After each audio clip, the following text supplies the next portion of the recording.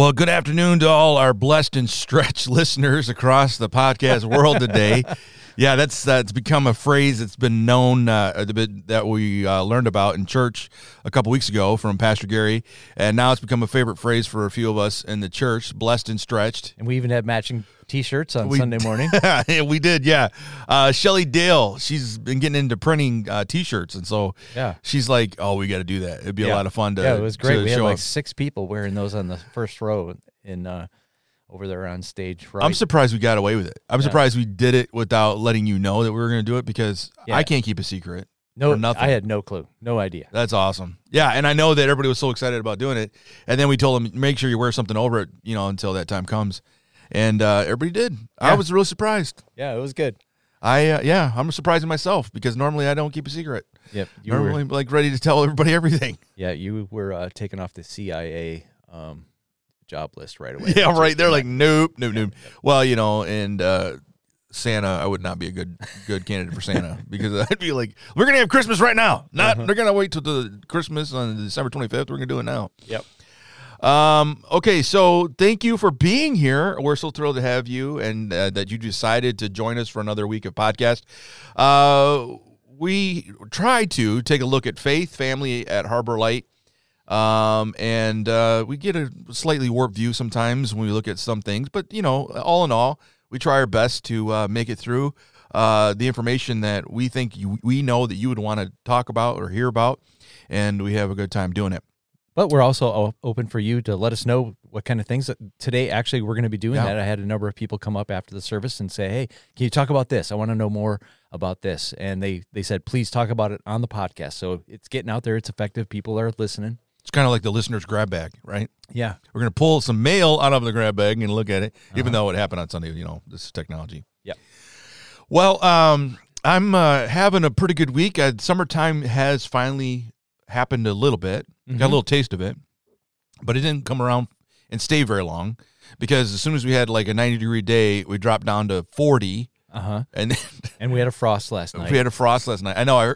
The funny thing was I kept hearing everybody, I'm thinking about I don't want to be cold. And all I keep hearing in conversation is my tomato plants are going to die. Yeah. Everyone who doesn't follow the Northern Michigan rule, do not plant until June 1st. It is a rule. Yeah. And every year people violate the rule and then they have to run out. They take all their bed sheets off their beds and they go out and cover their tomato plants with these bed sheets. Yep. And it's always happening at this if time they of the would year. just listen to the rule. Yeah. It's a rule. It's probably one of those things called a Farmer's Almanac, right? Yeah. It is. And I think it's just a Northern Michigan thing. I don't care how long it's been warm. Yeah. It's going to freeze at least one time before June 1st. Yeah, that's kind of weird, isn't it? It is. Yeah. Every year. Yeah, well, and I don't see that's last year, Alex, we bought tomato plants twice. Did you really? We did. Even after the June 1st thing? We froze them. No, we got a little excited, stuck with them, broke the rule, put them in the ground. Oh, everything was looking great, and they froze solid. Yeah. Yeah. Well, you do get a little excited when you feel that first warm day. When we go from snowing, literally 3 weeks ago, snowing, and then you have 93 degrees. Yeah. We all get excited. Yeah, you kind of lose your mind a little bit. It's here. It's not here for good. I know poor people that have packed all their winter clothes away that only have summer clothes now are freezing to death as they're trying to stay warm during this whole thing. This is the funniest thing. Whenever you try to travel in the winter time from Northern Michigan and you're going somewhere warm, you don't have any warm clothes. Right, it's like, well, all I have is this parka. And you pack. Yeah. And there's all you have are sweaters, full length. That's it. Jeans. Yep.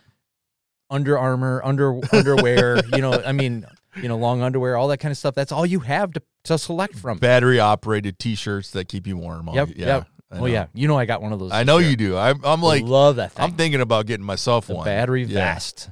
Battery vest.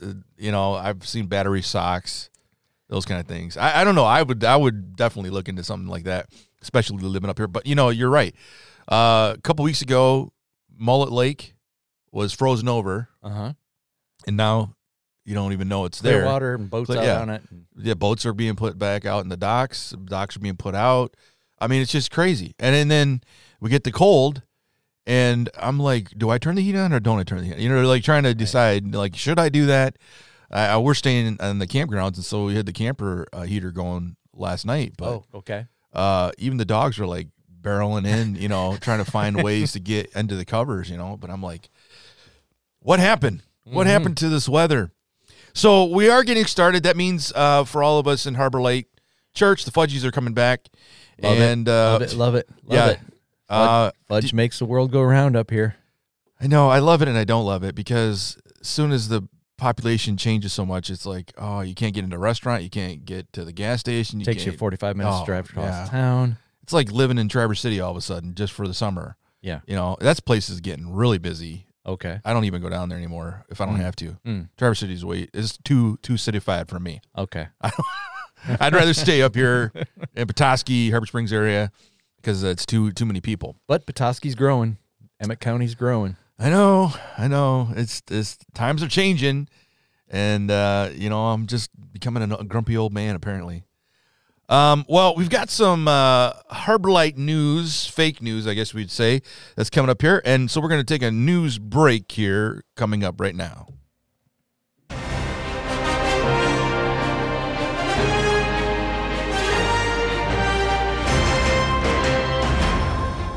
Harbor Light News. All right, from the Babylon Bee, we have it's a fake news blog, so don't write me emails saying, "Well, that didn't come true, that didn't happen." It's because it's fake. It's satirical. It's just to be fun. But we tend to find a little bit of truth in everything that we share because even though it is fake in a sense, there's a lot of truth to be had there.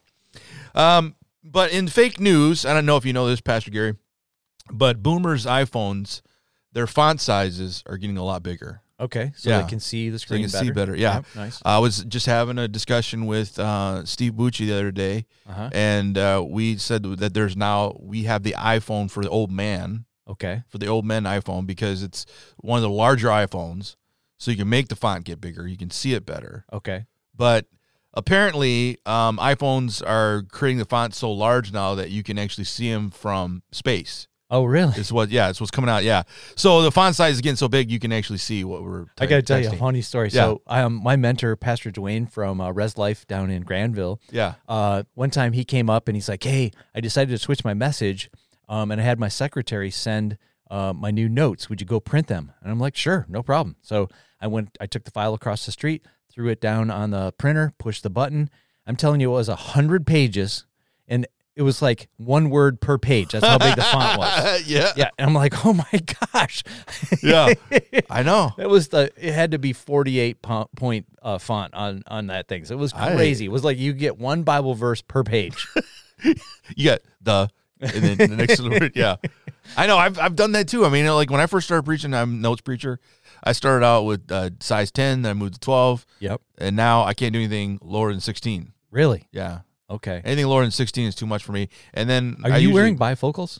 I do have bifocals, but these are just readers. Okay. Yeah. I'm on full on bifocals. Yeah, I had bifocals, but the problem I have is every time I use them, I get really you do that chicken thing where your head up and down. Yeah. Up and down. Yeah.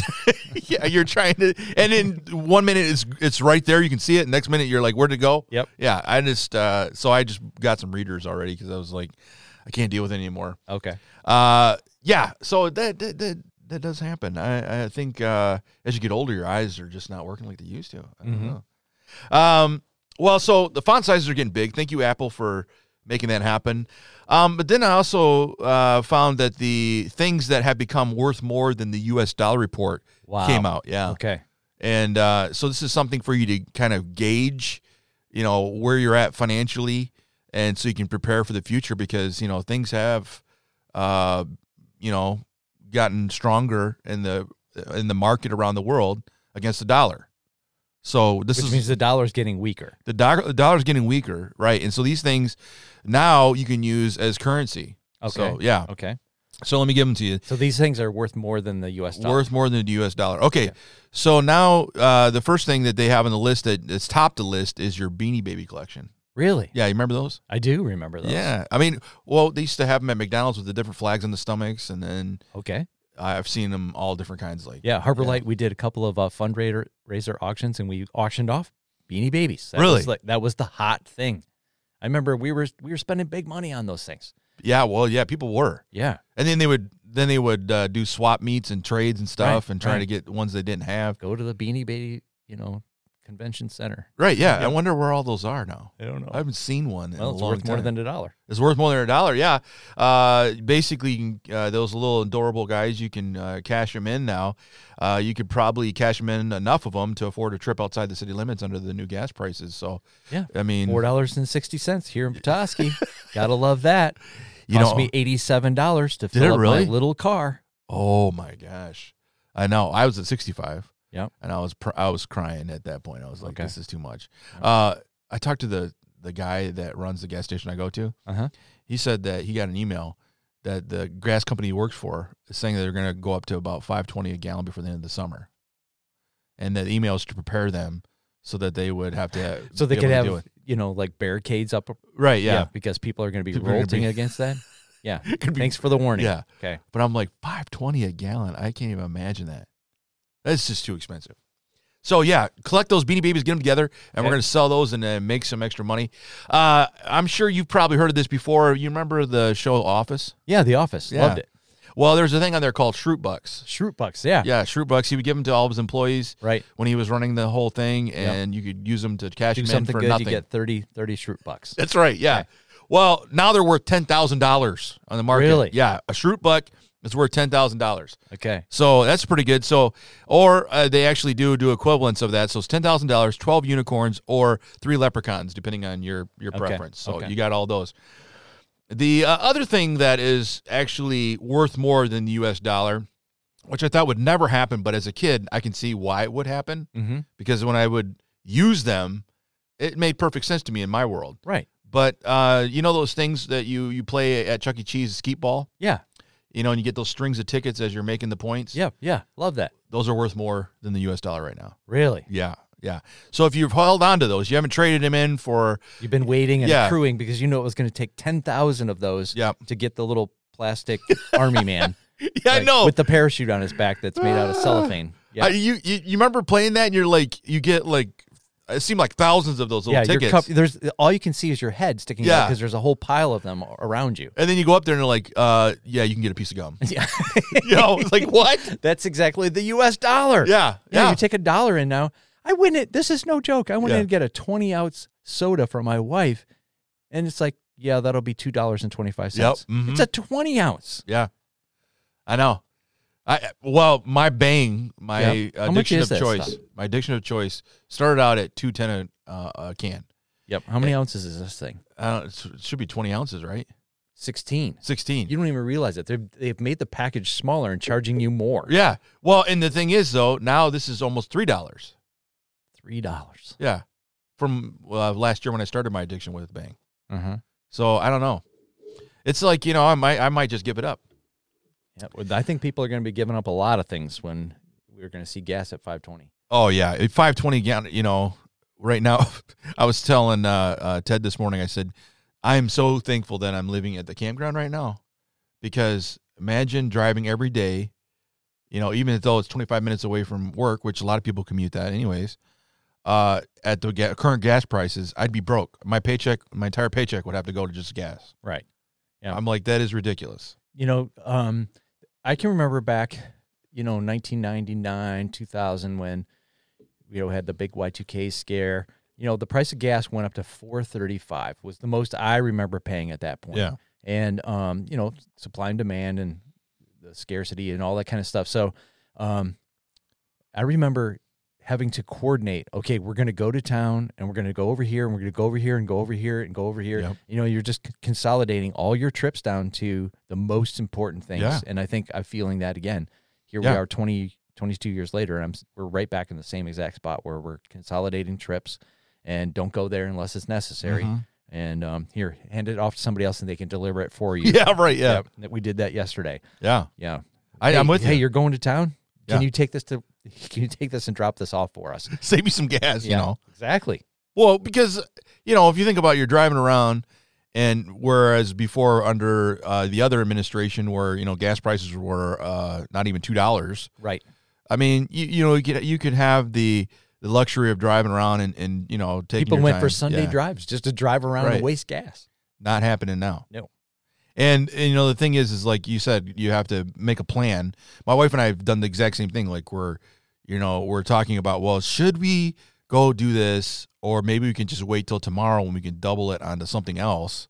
I'm like, we never had to worry about that before. Before we never really cared. You just go do it, come back. Not now. Nope. Yeah, it's just crazy. Well, we had a little bit of levity through the week. That was nice. The Music Man play happened here at Harbor Light through the school, and it was a lot of fun. I heard that it was great. Yeah, Amy went with me once, and then apparently she snuck in the back door to watch it again. Okay. But apparently Donna Power said it's okay if she came in, but I said, you can't just come in and go watch a show you don't have a ticket for. She's like, I was just hanging out. Haven't you ever done that, Alex? Go do a double feature and then, just hide under the seats until they start the next one? I've thought about that. I'll tell you, I've done it more than one time in my life. I was always a big chicken. That's the thing. I mean, I think that's the thing that saved me from getting in too much trouble. Okay. Because I was a big chicken. All right. And I didn't want to go too far. Yeah. That's a good thing. So I would be the one like, we got to go. The movie's over. Let's go, Mm-hmm. But, so the Music Man was great. Now, I want to say that in the Music Man, there's a couple of kids that had to do a couple scenes that I was like, as a father and as a person watching, I was like, oh, I can't believe this is happening. Jack and Rosemary from high school, from our high school here, they had a kissing scene where they had to give a big on smooch. And the way they did it, you don't know if it actually happened or not.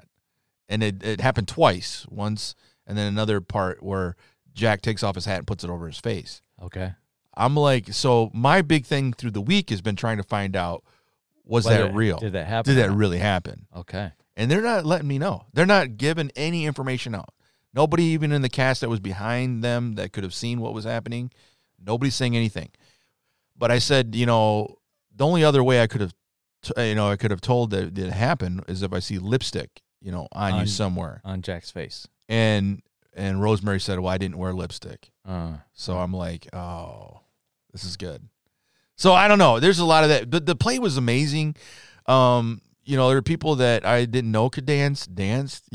Uh-huh. I'm watching some of these kids and I'm like, there's no way. And then they do it. I'm like, this is amazing. Yeah. These kids were just blowing me off, blowing my mind. I was just like, I cannot believe how awesome this whole thing turned out. And so they're getting ready to work on the next one. But if you ever get a chance to come see these dramas at Harbor Light School, I encourage you to do it. Yeah. It's a lot of fun. Great job. They do a really great job. Well, we're going to take a commercial break and get into our newest sponsor, McDonald's. Come families ye of all shapes and sizes, come mothers, come fathers in search of surprises, come little ones too with your eyes full of wonder. Our store is here and it's yours for the plunder. No knives or forks, just good food in hand, food that is grown, picked and born of our land. When you pass through our doors in your own special way, we hope that McDonald's will help make your day. Well, thanks a lot, James Good, for your sponsorship on behalf of your store. We just can't believe that we have McDonald's sponsoring our podcast. We're big time. Cool. We're big time. We've taken it to the next level. Well, we are going to look at some of the things that we talked about on Sunday. Last Sunday, forgiveness was the topic of the message, taken from Ephesians chapter 4, verse 32, which says, Instead, be kind to each other, tenderhearted, forgiving one another, just as God through Christ has forgiven you. And I think that kind of sums up basically what Pastor Gary began to start getting into. And, of course, he broke it down to different lessons and ideas that we need to look into. But the reality is, if we can't talk well about forgiveness in the midst of the messy ideas of reality, the messy realities of life, we're not going to be really good ambassadors of the gospel. And so forgiveness is a needed subject to talk about. It's something that we need to deal with in our Christian journey. And we're going to get into that in just a minute, but we're going to take another quick break with a sponsor. This just isn't your day. A family of raccoons decide to make your new car their home. The seats are trashed, and angry squirrels finish the job by throwing acorns at your nice paint job because you put out a new bird feeder. Maybe it's time to find an insurance company that cares about your life's war on your peace of mind. Call Wilson Insurance to talk about protection today. 1-844-975-4974. All right, oh my we're back. gosh, you did great on that. Isn't that funny? That's awesome. That's way better than that funeral music we were playing before. That was Eric Clapton. You know, we still owe him royalty rights on that. So You mean the original stuff? yeah, the original one. Yeah, Okay. yeah. Well, this thing, that's rocking. That's awesome. That'll wake you up. Okay. You're going to have to add to that. We can come up with some more scenarios. Yeah, We right. can have boat accidents and, seagulls and, yeah, we can come up with some good stuff. That's a great idea. Be told. That's awesome. Yeah, by the time we're done, man, all of nature's at war We're with gonna, us. we're gonna come up with a whole bunch of great scenarios and end times. Yeah, end times. End time If, stuff if right you're there. getting ready to go into the end times, you need Wilson. If you're not a pre-tribber, you're gonna need insurance. That's right. So there we go. That would be a whole nother rider. End time insurance from There you- Wilson Insurance. There you go. Yeah. Oh my goodness. We've just stumbled onto something I think great. we could sell a lot of policies that way. That is awesome. Yeah. If you're getting ready to go into the end If you're times, in you the need fifth seal, fifth seal coverage. Yeah, right. That's awesome. we cover your house, we cover your car, and we just help you make it through the apocalypse safely. That is Yeah, fantastic. that'd be work. That would We're work on really it. good. Yeah, we We are on it. We could do it. So we're getting into this idea of forgiveness, and Pastor Gary, you gave us a lot to think about on Sunday. I got to tell you, I was so fired up, so stoked for this particular message because it doesn't matter if you're a seasoned Christian or just someone just getting started. This is an issue we all continue to deal with because we live in a broken, fallen world. And so we're going to have offenses that we're going to come towards us, and we are going to have to deal with those. And so many of us are dealing with that on a weekly basis. Yeah. And we need these lessons to be deeply embedded in our approach to people and life. Yeah, I think you're totally right. I mean, there are a lot of things that happen within the Christian experience, but one of the things that we don't tend to like to work on is this issue of forgiving and moving on and letting God begin to work in us that way. But as Ephesians chapter 4, verse 32 tells us, I mean, it's pretty obvious that that's one of the basic foundations of living in the kingdom of God is that we forgive one another because Christ forgave us first. He was the first example of what forgiveness should look like. And if he was willing to be on that cross and forgive all the things that he had to see and deal with in his heart, he knew what was going to happen. Why can't we begin to be a people of forgiveness? Now, Pastor Gary, I know you're going to get into some more stuff, but I wanted to kind of give some things about what forgiveness is not, because I know somebody was talking about that on Sunday, and there are some questions about it. And we don't want to come off as though forgiveness in Scripture is calling you to be a doormat for people's issues. Oh, absolutely. Yeah. That, God still respects us as people and expects us to be aware and safe as far as how we deal with these situations. But, one of the things is that forgiveness is not pretending that we're not hurt. I know that song, Blessed Be the Name of the Lord. It says in there, though there is pain in my offering, I will still bless God's name. So even though, we're in the midst of an issue and dealing with trying to forgive somebody, there is still, hurt in there, and that God's not calling you to pretend or put all this false mask saying that, everything's just great in my world, even though you're going through a lot. Do you know that there are actually 3 stages to forgiveness? Oh, I like this. Yeah. Number 1, suffering. Mm-hmm. Okay. So you're going to suffer. Things are going to cause hurt and offense in your life. So that's actually the first one. The next one is the surgery that comes along with it, right? Yeah. It's digging out the sin. It's digging out the offense. It's calling sin. Yeah. It's calling the fact that you hurt me. Let's talk about that, the fact that you hurt me. So that's actually the second stage of it. And the last one is starting over. Yeah. Right? And I think one of the most powerful things that was said on Sunday morning is something that I'm going to latch onto and use in my life for my own life. And that is, it's not that I'm unable to forgive. It's that I'm unwilling. Yeah. Because this is a conscious decision that we make saying, you've hurt me. Mm-hmm. We've identified it. right? And what has caused this thing, and now I'm going to exercise forgiveness towards you, and we're going to start over. We're going to start over. Yeah. So that's important. I think the doormat idea is so common amongst Christians, it's turn the other cheek. Yeah, we're called to do that, but that doesn't mean we have to be abused over and over and over and over again. Right, yeah. We can stand up and say, no, that is wrong, and we're going to change and repent on that, and we're going to change those ways. Yeah, that's a good point. I mean, that's really perfect, as you stated it. Yeah, I mean, we can, what does it benefit you to pretend like you're not hurt when somebody does really hurt you? You never really get to the point of forgiving them because that conversation never happens, because now you're just kind of living like nothing ever happened, sweeping under the rug, just kind of move on with your life. And that person never really grows as a human in the kingdom, and you never do because you're never really willing to confront it. Yeah. So there's a lot of issues that are going on there. But the other thing, too, is that just because you're a Christian and you have a faith in Christ doesn't mean that you're going to be in situations where it hurts you and you have to work through the process of forgiveness. And, you're going to have to make it happen at some point. You're going to have to begin to work in that conversation. It's going to happen. I mean, just because you're a Christian doesn't mean that you're never going to have these issues again. There will be people, even in the church, that will push your buttons in the right way or moves things in the wrong direction for you. And you'll have to, get to a place of forgiving them. But it does not mean that you have to stand there and say, well, that didn't hurt me because I don't think they really meant that. You can never assume in those situations. You have to begin to work through that process just like anyone else.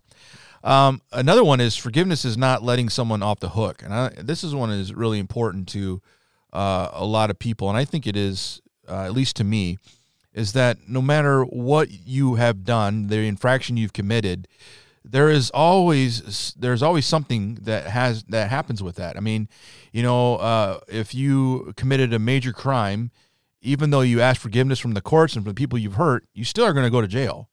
Yep. You're still going to have these issues. And even though the blood of Christ washes away the sins you still have the repercussions of what you committed. If I slap my wife or my child across the face and I walk away, that bruise is still going to show up, regardless if I ask forgiveness for the stupid thing I just did. Mm-hmm. So forgiveness is not letting someone off the hook, but it is the process of us working through forgiveness to let them, or to work in our own hearts to forgive them, to make the situation better. Well, I think that you've kind of identified something so important, is that we don't ignore, because there's an opportunity for you to grow and for that other person to grow and for you to grow together. And we're seeking, as the kingdom believers, we are into growth. We're into maturity. And a part of this process takes place best when we have conflict and sin, and then we grow from that. And so we don't run away from those things or ignore those things or just deny the fact that they've happened. We talk it through, and we work it out, and we grow from that. Yeah. It would be easier, I think, like my personality type being an introvert. I don't like to confront all the time. And if it's an issue of trying to get forgiveness from somebody or me to forgive someone else, I almost just kind of like write it off, like, I'll just deal with it on my own.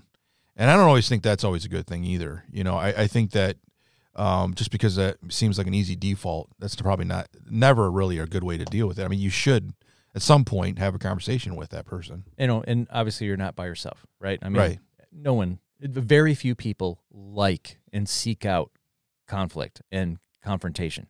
And the only ones that I'm aware of are those that have the the gift of prophetic gift, the prophecy gift, right? That they're the umpires in the world. They love it. They that's black, that's white, that's a strike, that's a ball. They go out of their way to make sure that but those, the percentage of those people in our world is, like less than 10% of the people in the world. Right. So that means 90% of the people are going to try to avoid it. Yeah. But we need those people to help us, though, to push us in the right direction and call sin and deal with sin as it comes up. Yeah, it's a good point. Another one they bring up here is forgiveness is not making an excuse for someone. A mistake is an accidental lapse in judgment, but when forgiveness is needed, that involves sin. Sometimes when we have people make mistakes, we realize, well, it just happened by accident. It's not a big deal. We kind of move on from it. But when forgiveness is called to deal with the situation, a lot of times that involves something deeper. It involves a sin issue. It involves premeditated thought process that moves us into that. We love to we love to use different words. It was a misstep. Yeah. That was a mistake. That was an accident. My bad. Yeah. Those are all sidestepping words for I just sinned against you. Right. Right. And we don't like that word. No. We try to avoid it, and we downplay it. The fact is, we should call it what it is. Right. I was a selfish, narcissistic person at that moment, and I was just thinking of me, and I walked all over you. Yeah. I mean, just how great would it be if we started living a life like that? We were so brutally honest with ourselves. Nothing was like, we didn't try to filter it through anything. Mm-hmm. I think that'd be so good. I mean, it'd be rough, but I mean, it'd be good in the sense that people would share really what the problem is and not try to fluff it up with all these different great ideas and words and things that we try to use to maybe make it sound not so bad, Yeah. It'd be a great thing, I think. I'd like to talk, if we could, a little bit about the 70 times 7. I really, this is something that the Lord's laid on my heart a number of years ago. And I think it makes sense for me, and it's been helpful. And I had a person come up after the service on Sunday and say, hey, can you talk about this a little bit? And so I want to reach out and kind of follow through on that. Jesus says, listen, you're going to forgive someone, the same person, for up to 490 times, and the number is not important. The number is just keep doing it, but 490 times a day for the same offense. And generally, people don't offend each other that many times in a day, okay?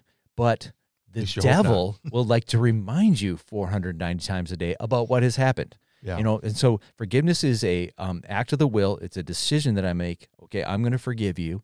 And then the devil's going to come back 490 times and remind you of what just happened. Mm-hmm. Okay, you remember Alex? Remember what he said? Remember that? Remember how you felt? Remember that? Yep. And every time, the 490 times is my saying, nope, I forgave him. Nope, I forgave him. I made that decision. My feelings are not backed up on it yet, but I'm making that conscious decision 490 times, whether I see you that number of times a day or the devil brings your situation or your face to my mind. I'm going to continue to forgive 490 times a day for the same offense if necessary. Yeah. And so you're just kind of pushing it right back in the enemy's face. You're just saying, listen, I don't care how many times you bring it up. I made this decision. I'm going to remind myself of that decision, and I'm going to forgive you again. I'm going to forgive you again and again and again for that one thing that happened 490 times. That, to me, there's life in that. Yeah. Seems kind of could be kind of tiring, though, too. Yeah. Well, just think what happens. The devil keeps doing it, and he wears you down. Yeah. Oh, and then you're like, okay, fine. I don't feel it, so I'm going to hold on to it. Yeah. And then we pick back up the sin and put it back in when I had already decided to lay that thing down. Yeah. And to start over. I mean, his schemes are right there. He's trying to just wear you out. One little step back and look at it and say, look, there's the enemy right there trying to embed that back in my life. Yeah. I like that. So that to me is a real game changer. So the person just wanted to know about what the scripture was saying about that. Yeah. They were just kind of, like, hey, so what do I do when the devil reminds me? That was one of their questions. Mm-hmm. And the other one that I'd like to talk about, and this was taught to me by some friends, and I call it forgive first. Yeah. Okay. So let's go back to our scenario. You do something. Okay. It hurts me. You violated me in some way. Before I go to you and confront, which we're encouraging you to do, right? Yeah. Take that mature step to go and sit down. Alex, you said this about me, and it offended me, and it hurt me. Okay, before I do that, I forgive you before I show up. I make that conscious decision. I'm going to be like, Lord Jesus, I forgive Alex. Okay, he's a human. He's going to make mistakes. I forgive him right now because you have forgiven me, just as you have forgiven me. Right. Then I go sit down with you and say, Alex, okay, you backed into my car, and you smashed it all up. Okay, I forgive you for that. Right. Okay. Many people go to you and say, you backed into my car and you smashed it all up. And if you don't say sorry and you don't start crying, then they don't forgive. Right. Yeah. Their forgiveness is based on your reaction. Yeah. No, that's not how we've been in car. I'm going to forgive you before we show up. So even if you don't react, even if you don't break down and cry, even if you reverse the conversation and say, well, you shouldn't have parked there. Right. Yeah. So it was actually my fault. Okay, even if you do that, I've already forgiven you, no matter how you respond. Right. Yeah. Now that will set you free. That will keep you from stumbling into a bunch of snares. Right, yeah. Forgive first before you even have the conversation. That's a life giver. Yeah, and then how many people do not do that, you know? Nobody even goes to confront. Yeah. Yeah. Yeah, because, I mean, I know that, you know, sometimes when we were younger, getting in fights with my spouse, and we would have, you know, the time where, like, you know, are you really sorry? Yeah. Really sorry for what you did? I got to have some tears. Yeah. I want to see something. You know, Yeah. I want to, you know, and You better be like, yeah. I no, mean, you better do heaving. You better be heaving in it your better sorrow. be serious, you know, wailing going. Yeah, it was bad. I mean, and it just, I thought to myself, you know, as you read about these different things about forgiveness, and it just came to mind when you were talking. Yeah, I mean, that is what we look for. We look for that response. We look for that issue. And it almost seems counterintuitive when somebody doesn't respond that way. Like if you walk up to them and say, I forgive you, you know, and you're like, wait a minute, I don't have to do anything. You know, like I don't have to act a certain way to get the forgiveness. But to me, it almost seems empowering in a sense, because the person that needs the forgiveness is kind of like, really? What else do I need to do? It's almost sort of a mirrored example of grace in action, you know, like God forgives us, brings grace into our life, and I don't get a chance to do anything in response. God just says, just believe that I'm doing it. I did forgive you. Yeah. I think one of the things that I encourage people as well, when I sin against you, and you come to me and say, hey, you said this, and you violated me in this way, and I ask forgiveness, I repent of it, I'm going to still try to make restitution. Yeah. I'm going to, so I backed into your car. Okay, right. How can I fix that? How can I make that right? Okay, I'm going to go above and beyond. That's also a very important thing that sometimes gets kind of lost in our culture and our society. It's like, well, you got insurance. Why don't you just turn it in, right? No, what can I do to make things right? The Old Testament teaches all kinds of principles about making restitution. How do I pay back what I violated when I stole from you? And of course, we don't want to go to court and like I'm going to sue you for $12 million for grievances. Now I'm afraid to drive my car because you backed into it, right? Yeah, I mean, right. we're let's be reasonable on the restitution, but we should own what we've done. Yeah. Well, that's really the key part of the idea of repentance. Repentance is making restitution. Yeah. Restitution either through heart condition, emotions, mind, it could be physical, but yeah, the idea of repentance has always been about some sort of restitution. And it's not that you're earning your forgiveness, when it comes to Jesus, but the reality is that when the effect of our sin in the midst of our forgiveness requires us still to make things right, to make it better. I want to bring healing to you. Yeah. I hurt you. I took this from you, whatever it would be, peace of mind or whatever it might be. I need to help heal you. Right, yeah. And I'm responsible for that. And how can I do that? What would make this right? And asking that person to be able to say, well, this would help. Yeah. And then, okay, I'm going to go out of my way to try to make things right. That's really important. Yeah. And it no matter what it is, I mean, now some people, I know in the AA programs, there's, they get to that point of restitution, and sometimes it's difficult to almost impossible to make it happen. But if the person's dead, you can't really do too much, right? I mean, there are limitations, right? But you always do the best you can with the power you have to redeem and to restore, and to bring healing to that person. Do whatever you can, and sometimes the results of our sinful actions, even when we finally get forgiveness, may require more than just a simple act. It may require us to spend a lifetime, dealing with something. Like if you ruin somebody's car and you can't pay off that bill, like in one payment, you might have to pay for a while. That's still part of the forgiveness and repentance and all those things, that process that involves. So, I mean, that's an important thing to think about too, is that just because somebody forgives you and they're not really holding your feet to the fire on this, just out of pure conviction and conscience, you should be dealing with that thing. I had a friend one time who their business went south. They had to file bankruptcy, which basically you get forgiven from a large portion of your debts. Yeah. Well, they borrowed money from someone, and their bankruptcy said, sorry, you're not going to get your money back to that other person. Even though they filed bankruptcy, they spent the next 10 years making payments to that person that they owed money to. Yeah. And they paid back their debt 100%, even though they had been given bankruptcy. All right. They followed through. That- And I that's just thought awesome. that was super honorable. Yeah. Guess what their business did from that point?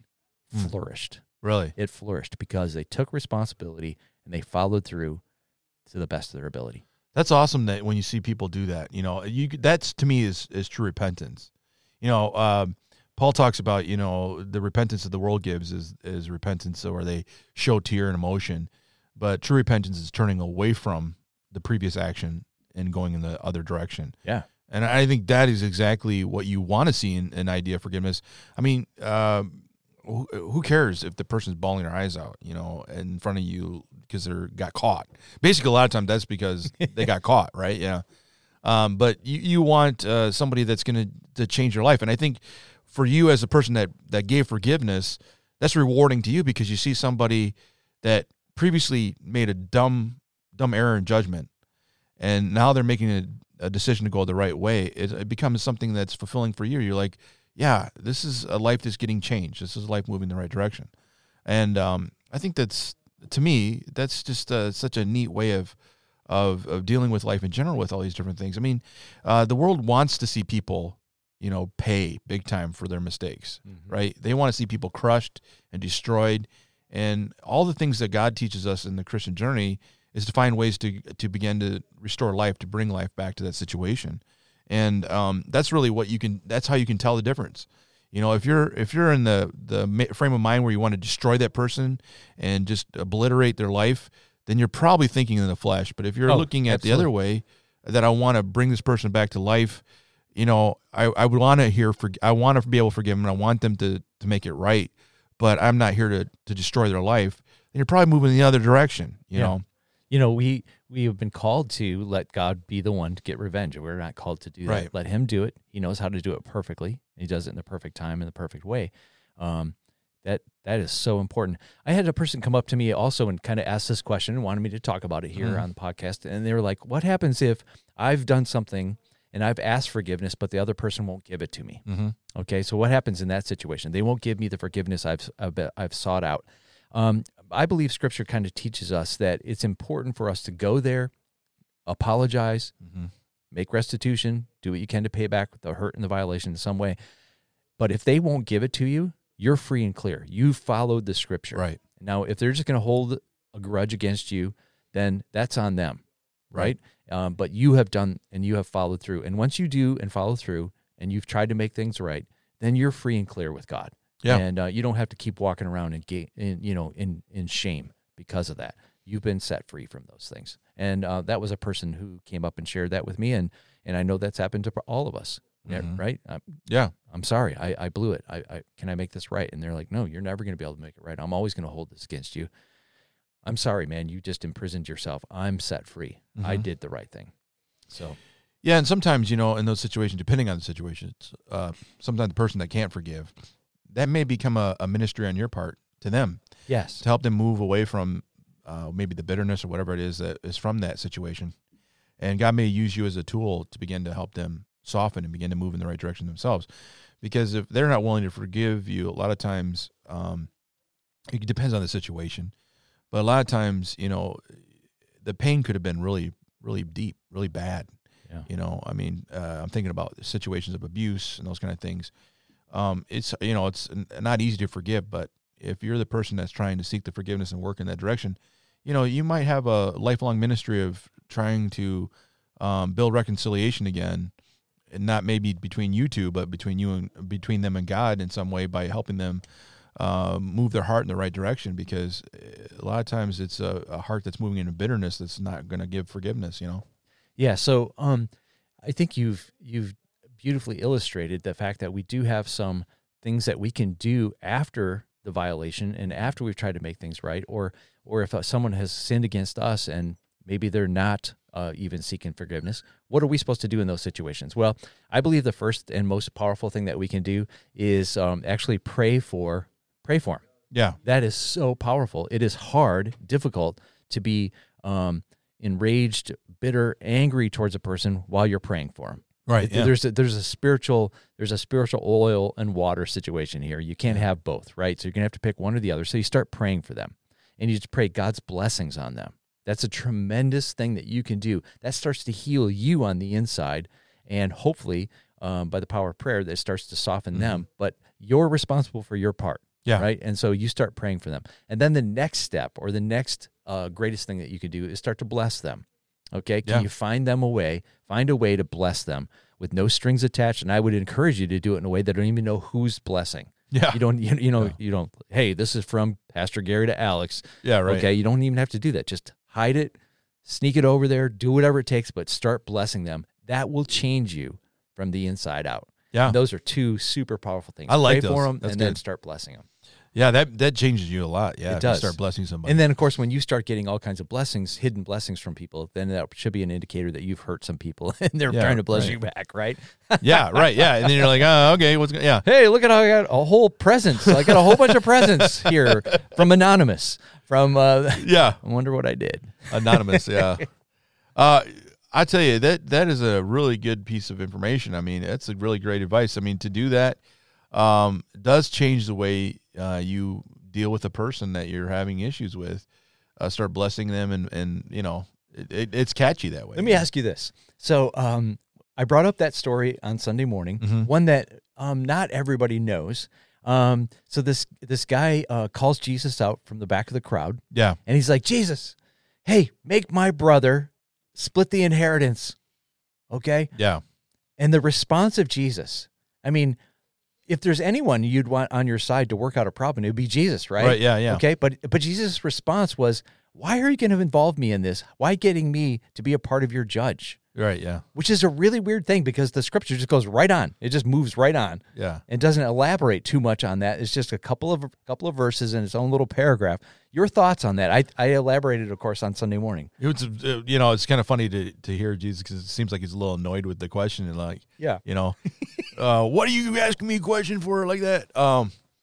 Yeah, I mean, even though Jesus obviously is the ultimate judge, will be the judge at some point, those kind of things are, I think, I don't know how you feel about it, but some of those kind of things seem like really immature issues for the kingdom that need to be dealt with between the people. I mean, even Paul says, why are you taking church issues to the courts when you should be dealing with it within the church?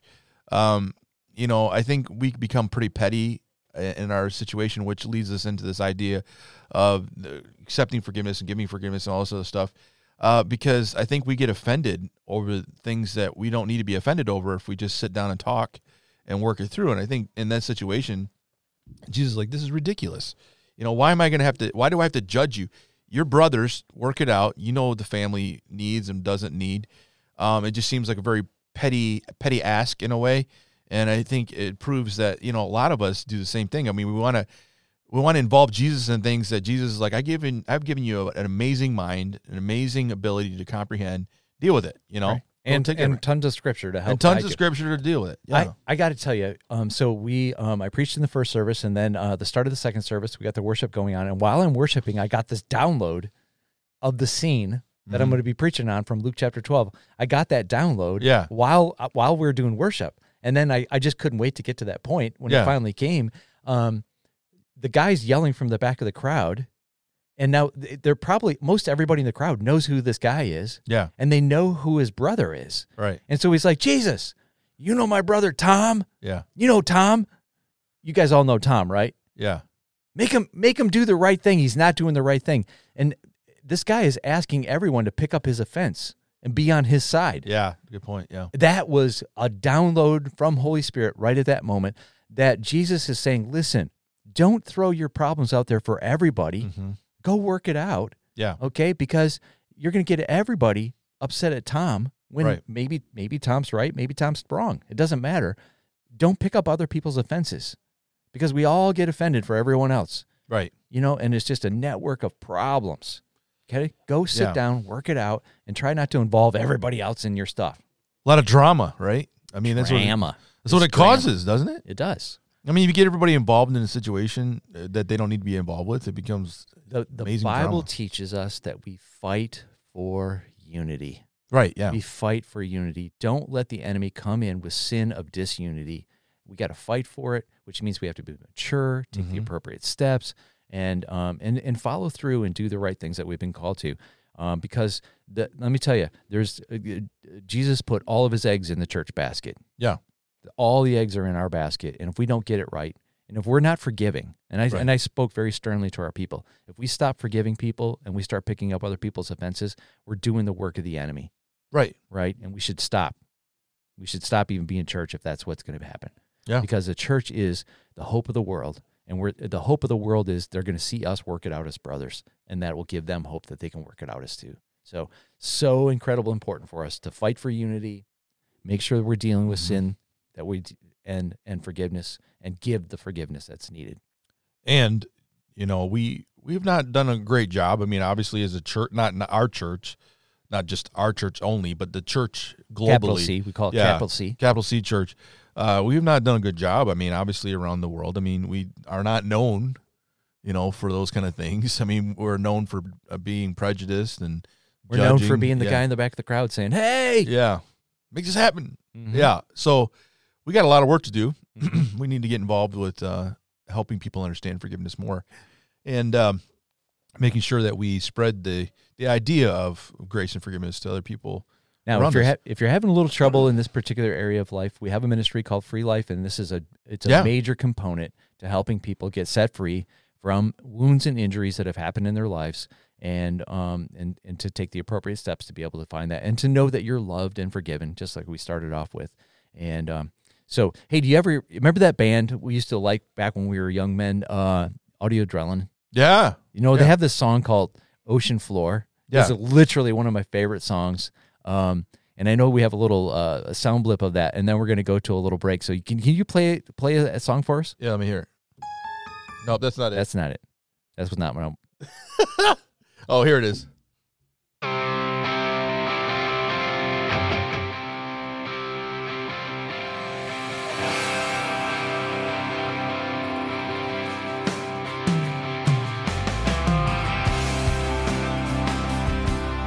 Yeah, I like that one. It's awesome. Yeah, it's pretty good. It's a song all about forgiveness. Yeah. Your sins are thrown to the ocean floor. I like that one. Yeah. Well, let's head into some news you have that we need to get out there. Some things that are happening in the church that are important. If you have any more questions, though, about forgiveness, you can email us at more@gmail.com, and we'll take your questions and we'll get back to you with more information. Yeah, it's more podcast. Oh, it's morepodcast@gmail.com. Sorry. There we go. No problem. So we do have an event coming up this Saturday, 7 p.m. We have the worship night here at Harbor Light, and we're super stoked about having that intimate time with God, worshiping. Those that love to go more than just 4 songs on a Sunday morning, want to just get after it with, then this is your call out. You need to be there. There's going to be lots of time of prayer, intercession, and it's going to be a great, great night. So come on out to Harbor Light, be a part, 7 o'clock, May 20th, this coming Saturday.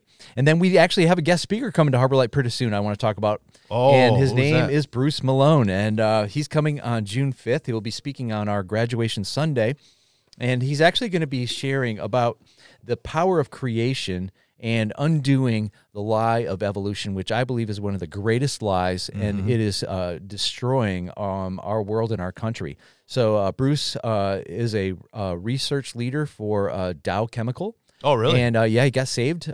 He was an atheist before that, got saved with a life-changing experience. And he will be coming in and sharing. Now, he has spoken in 12 different countries to 50,000 different people. That's amazing. And, yeah, so he has lots of books and resources and lectures. And so we're looking forward to Bruce Malone coming and sharing on a Sunday morning. So you want to come out on June 5th. It's going to be a great, great time.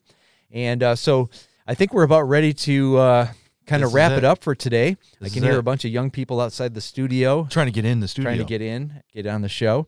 And so we're going to try something here together, kind of a new sign-off for us. And so you've given it one preview right there. You ready to go? Okay. Yeah. So we're supposed to do this together, right? We're going to do this in unison. Ready? Yeah.